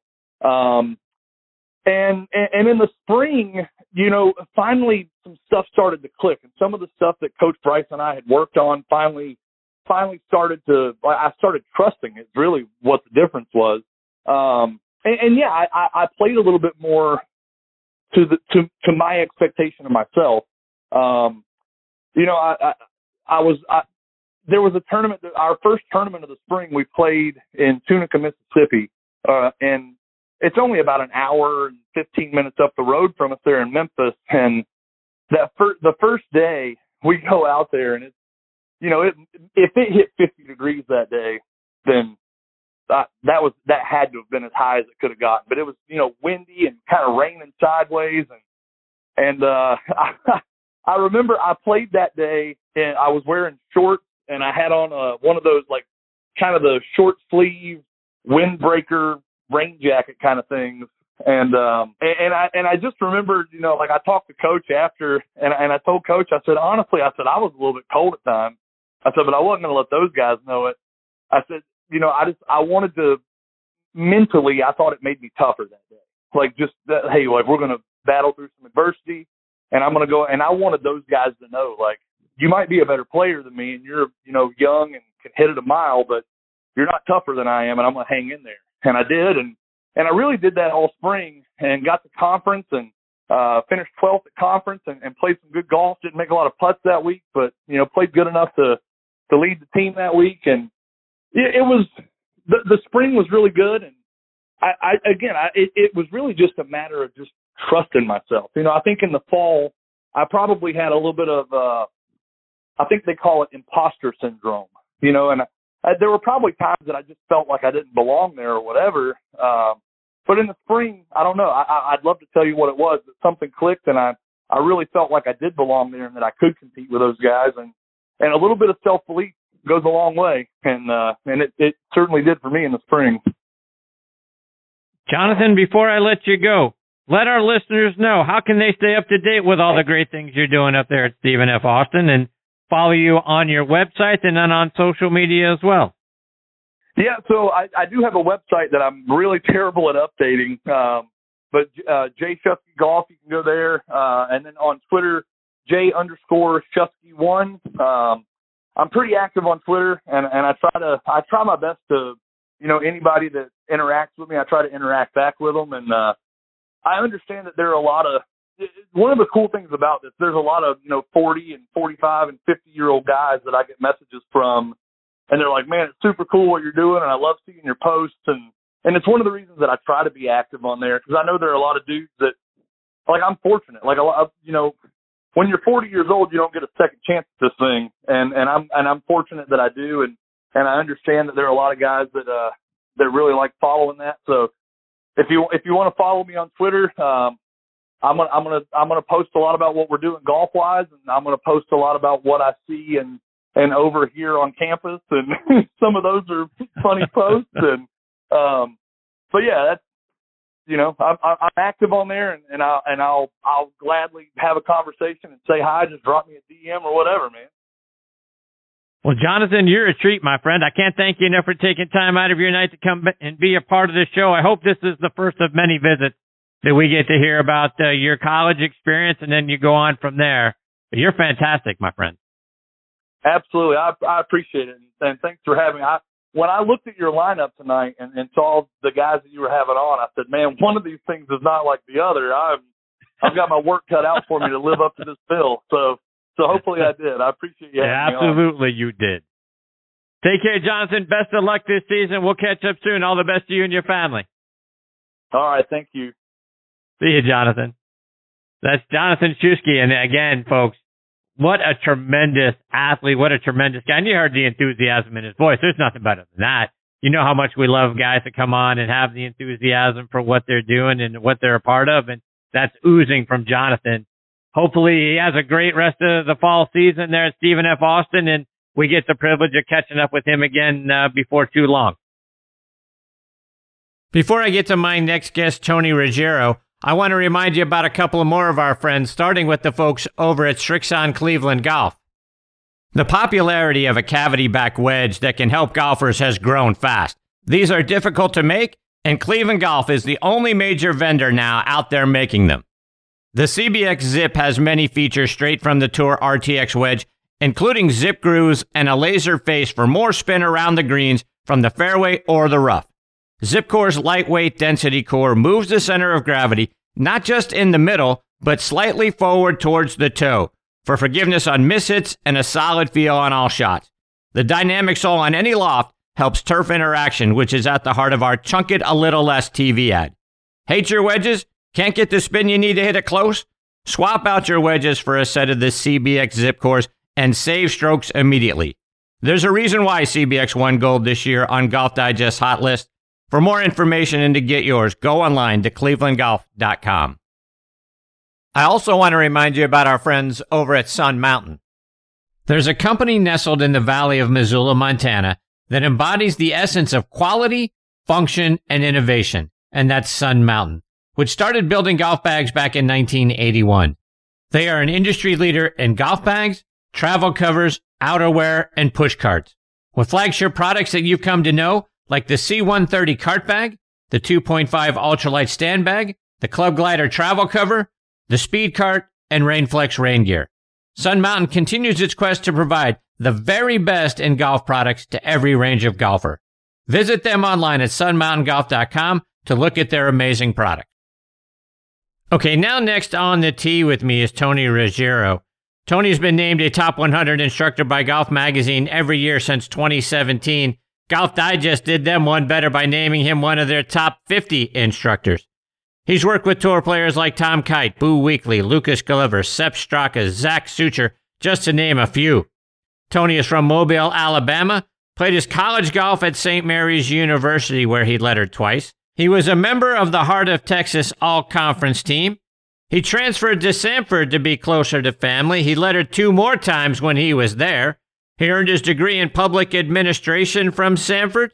Tony has been the director of instruction at the Country Club of Mobile and the Santa Rosa Golf and Beach Club, as well as spending several years at the Hank Johnson School of Golf down at our good friends, the Sandestin Golf and Beach Resort. He now has his own academies in downtown Mobile and at St. Simon's Island here in Georgia, and I'm honored Tony is with me tonight here on Next on the Tee. Hey, Tony, thanks for coming on the show. Absolutely. I appreciate y'all having me. It's an honor, and following a great guest, you couldn't hide the enthusiasm of your last one, and he had a lot of words of wisdom there that I think any golfer, but especially young golfers, could benefit from. I mean, I think that those young guys playing on the team with him, they're getting a real treat. They're getting a lot of life lessons and lessons about what it takes to be successful in anything, much less golf. 100% agree with that, Tony. And Tony, you and I, we got a lot of synergies. We both partner with Srixon. The Sandestin Golf and Beach Resort have been friends of the show for many years. Love playing those golf courses. And you recently had Hal Sutton on your podcast, and Hal is one of my all-time favorite guests. So all of those forces kind of pulled us together. So we got a lot going for each other. Absolutely. I guess Sandestin, when I got the opportunity to go teach there at Sandestin for Hank, when Hank had the school there for a bunch of years, it was a big break in my teaching career, and Hank was so instrumental in the little bit of success I've had, and was a great mentor. And so it was a huge opportunity. I spent 9 or 10 years down there between Sandestin and then over to Santa Rosa at the beach club there, and it was a great run and a great, great stop in my career, and still a lot of friends down that way. And I mean, it's a beautiful, beautiful, beautiful place. And, but Mobile's home, and, so I'm teaching there and Mobile in my studio, and then, and over at the Preserve Golf Club just across the Mississippi line, do stuff. And then I spend most of my other time now down at Old Palm Golf Club in Palm Beach with a bunch of the guys that I work with that play for a living, and it's a super spot. So I'm fortunate to have some nice places to hang my hat. Tony, I want to start by talking about the interview that you did just a couple of weeks ago with Hal Sutton. Yeah, it's one of the best conversations that I've heard in a long time. The things that you guys talked about and the things that you brought out from Hal's experience and some of the synergies that you guys have. Talk about the time you got to spend with him.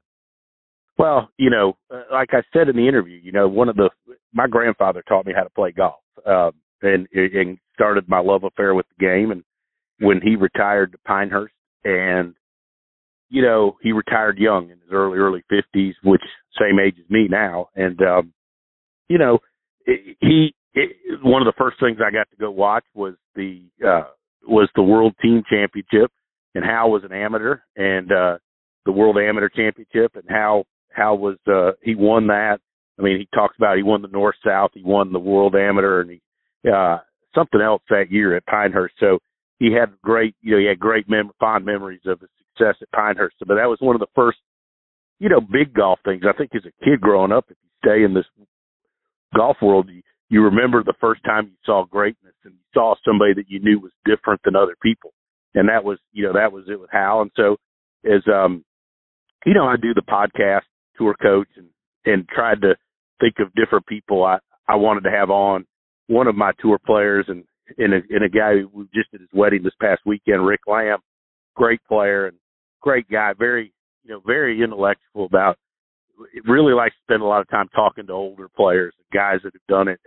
And Rick and I were talking about people that we'd like to talk to and that we'd like to pick their brain. And one of them was Hal. And so through some of the folks that I know at Golf Magazine, golf.com, I was able to get his contact info and reach out to him. And he was really, really generous with his time, but it was great. I thought it picked a lot of the things apart that it takes to be successful, right? And that it takes to be good at, to play at that level.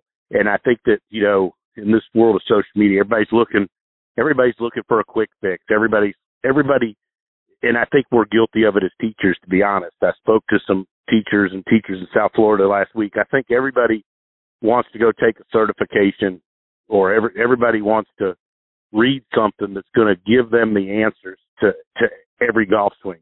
And I think players are the same now, but I don't think that's what makes you successful. I mean, as teachers, we've got to learn to hang in there and grind it out and figure out cause and effect. And as players, you've got to learn to understand your own golf swing and learn, be accountable to yourself. I think that was kind of really the message that Hal shared with us was, it's what's inside you and your ability to figure things out and your ability to learn to control the golf ball, your ability to understand you and your swing. That's what makes you a great player, right?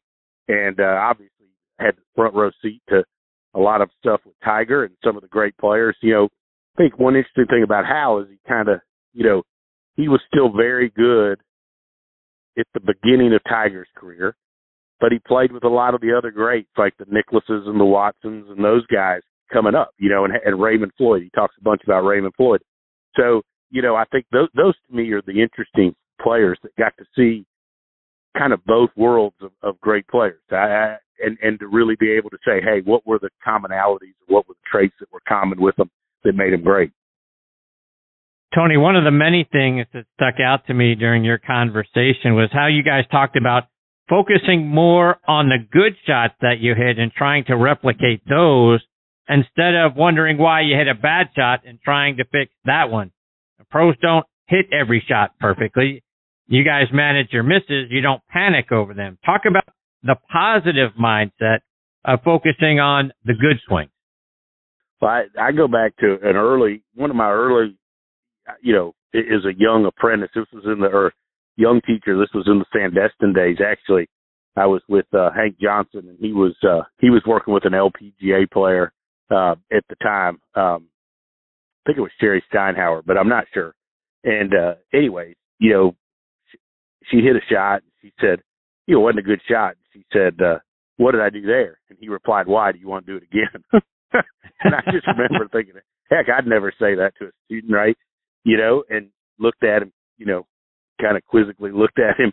And he, and I remember him telling me, we were walking back to the computer, with the video camera, and he said, good players need to understand what they do when they hit their good shots. And they need to go out there and they need to try to hit good shots, not worry about what they did on their bad shots. He kind of shared that with me. And, I think that's true. I think that the best players in the world know, and I think Hal kind of was talking about that. They know what they do when they hit good shots, and they understand that, and they know what their deal is, what their thought is. And every player's different. I mean, you see them rehearse things with crazy feels or whatever. But I think that the majority of golfers out there play where they hit a bad shot and they hook that one, so they're like, well, I don't want to hook the next one. So they're trying to not do what the last swing did, and they don't go out there with any clear-cut plan, any clear-cut feel, any clear-cut understanding of like what they need to do in their golf swing to hit their good shot, whether it's a draw, it's a fade, high, low, slice, whatever. You can play good golf even if you slice it 25 yards, as long as you do it every time, right? There's plenty of examples of guys out there that won tour events and majors that curved it a bunch, right? But they knew which direction it was going.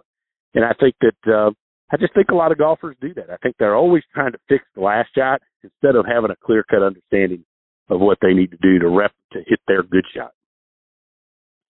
Tony, you and Hal talk about not only coaching and working with great players, but also essentially getting fired by them, because the moment they start not playing well, they blame the coach and not themselves. And Hal said something really great about that.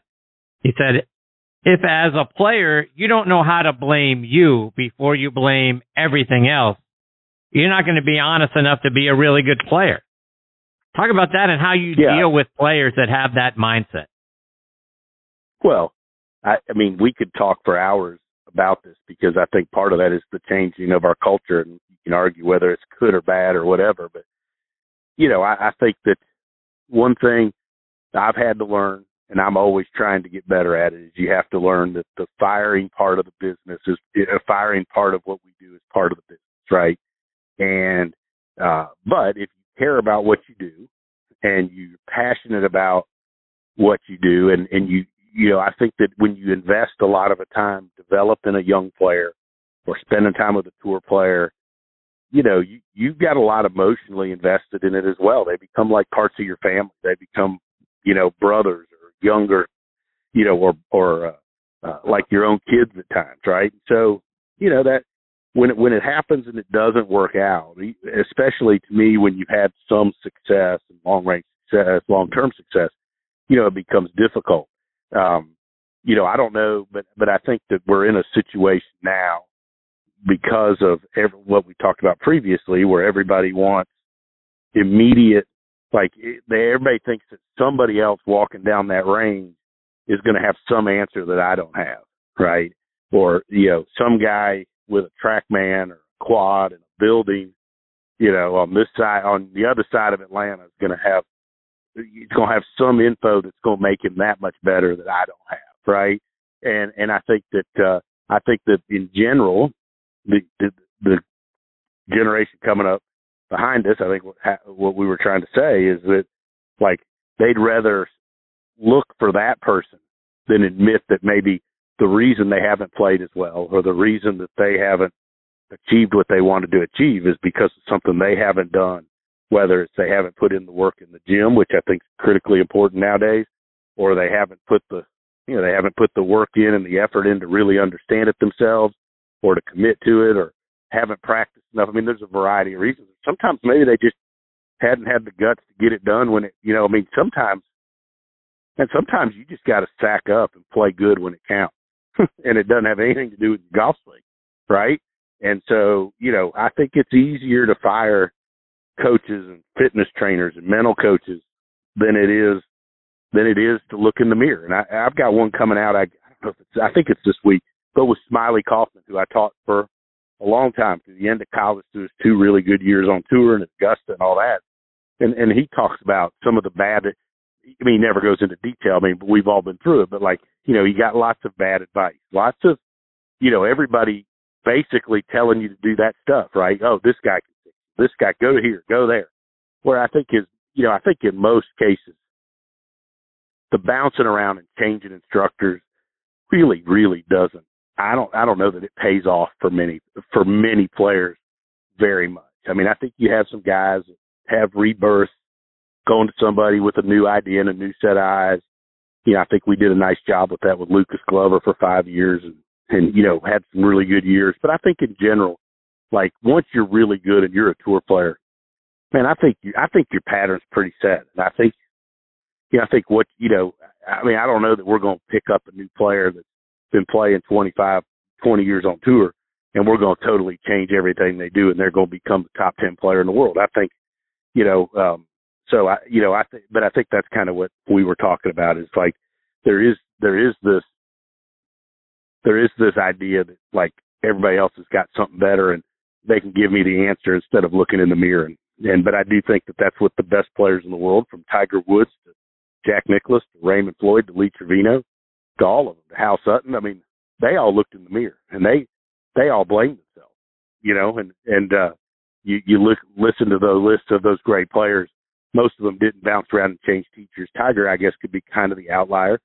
But, I mean, you know, Tiger would probably be the only player that you could argue that's changed teachers 3, 4, 5 times and still remained great, you know, whereas for most people that doesn't pay off.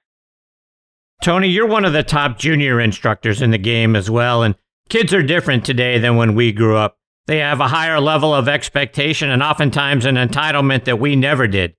How do you reach them and approach them versus an adult coming to you for lessons? Well, I think as you go along, certainly when I started, you know, it was harder because I didn't have a track record. I kind of had these ideas in my head that I thought would make people better. And I had a great background and a great upbringing, a great pedigree from the folks I had learned from, Hank Johnson, Mark Wood, Wayne Flint, Tom Ness in Atlanta, all these great teachers. But, you know, I wanted to do my own thing. And, you know, it was harder.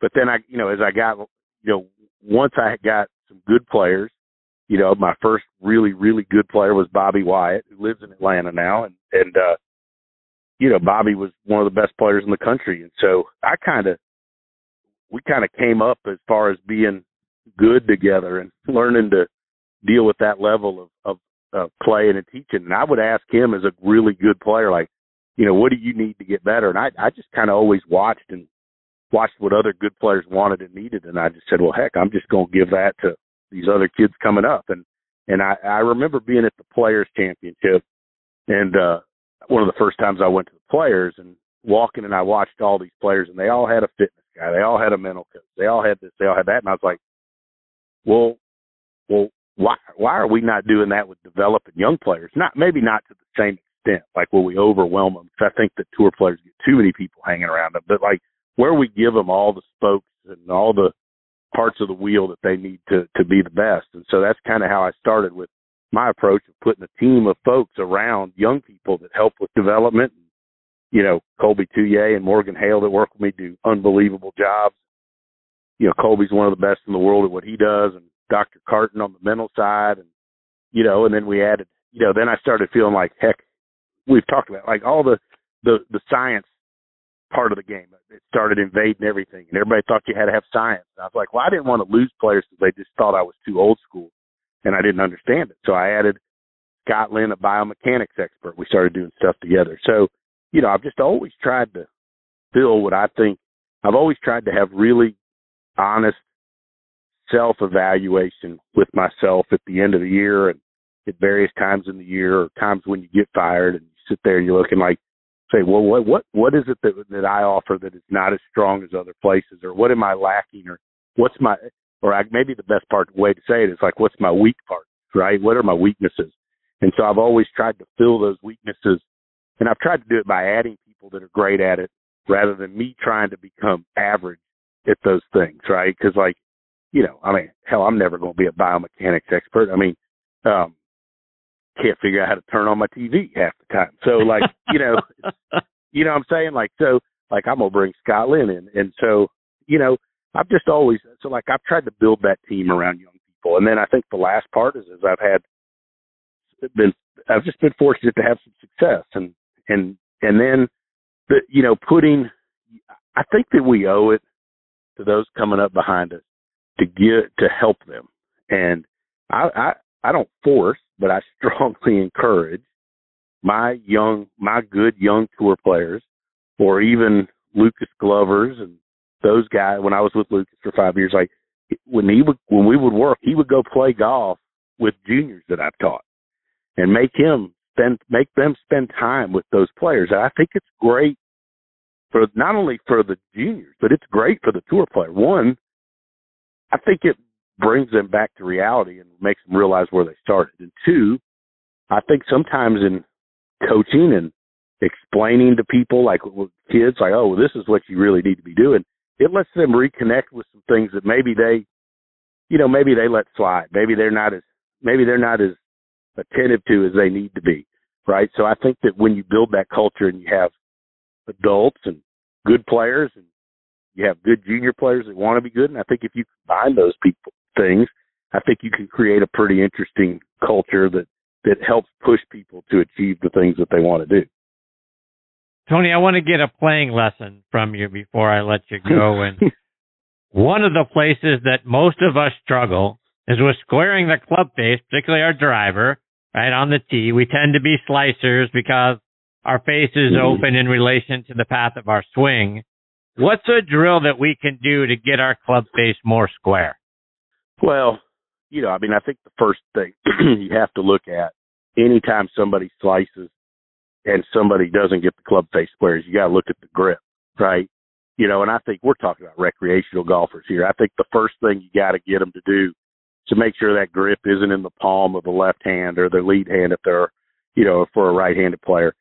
You got to get that grip where it's a little bit more at the base of the fingers, which is going to allow the wrist and, you know, the wrist to work correctly and hinge correctly. You know, and I think if you fix a lot of face problems with grip. And then from there, you know, I think that so many golfers know the club. They want the club to go around them, especially if they're slicing. They have this idea club's got to come from the inside, and they start twisting or rolling the club around them instead of learning to hinge the club correctly. And I think, you know, understanding that as you take the club away, if you're a right-handed player, that right wrist has to kind of hinge back, fold back, which kind of flattens the left wrist. Some people bow it out. I mean, I just want it square. I'm not going to be overly picky, but, you know, as you're taking it back, you can learn to hinge the right wrist, which flattens the left wrist, and you get that butt of the club kind of pointed out at the target line.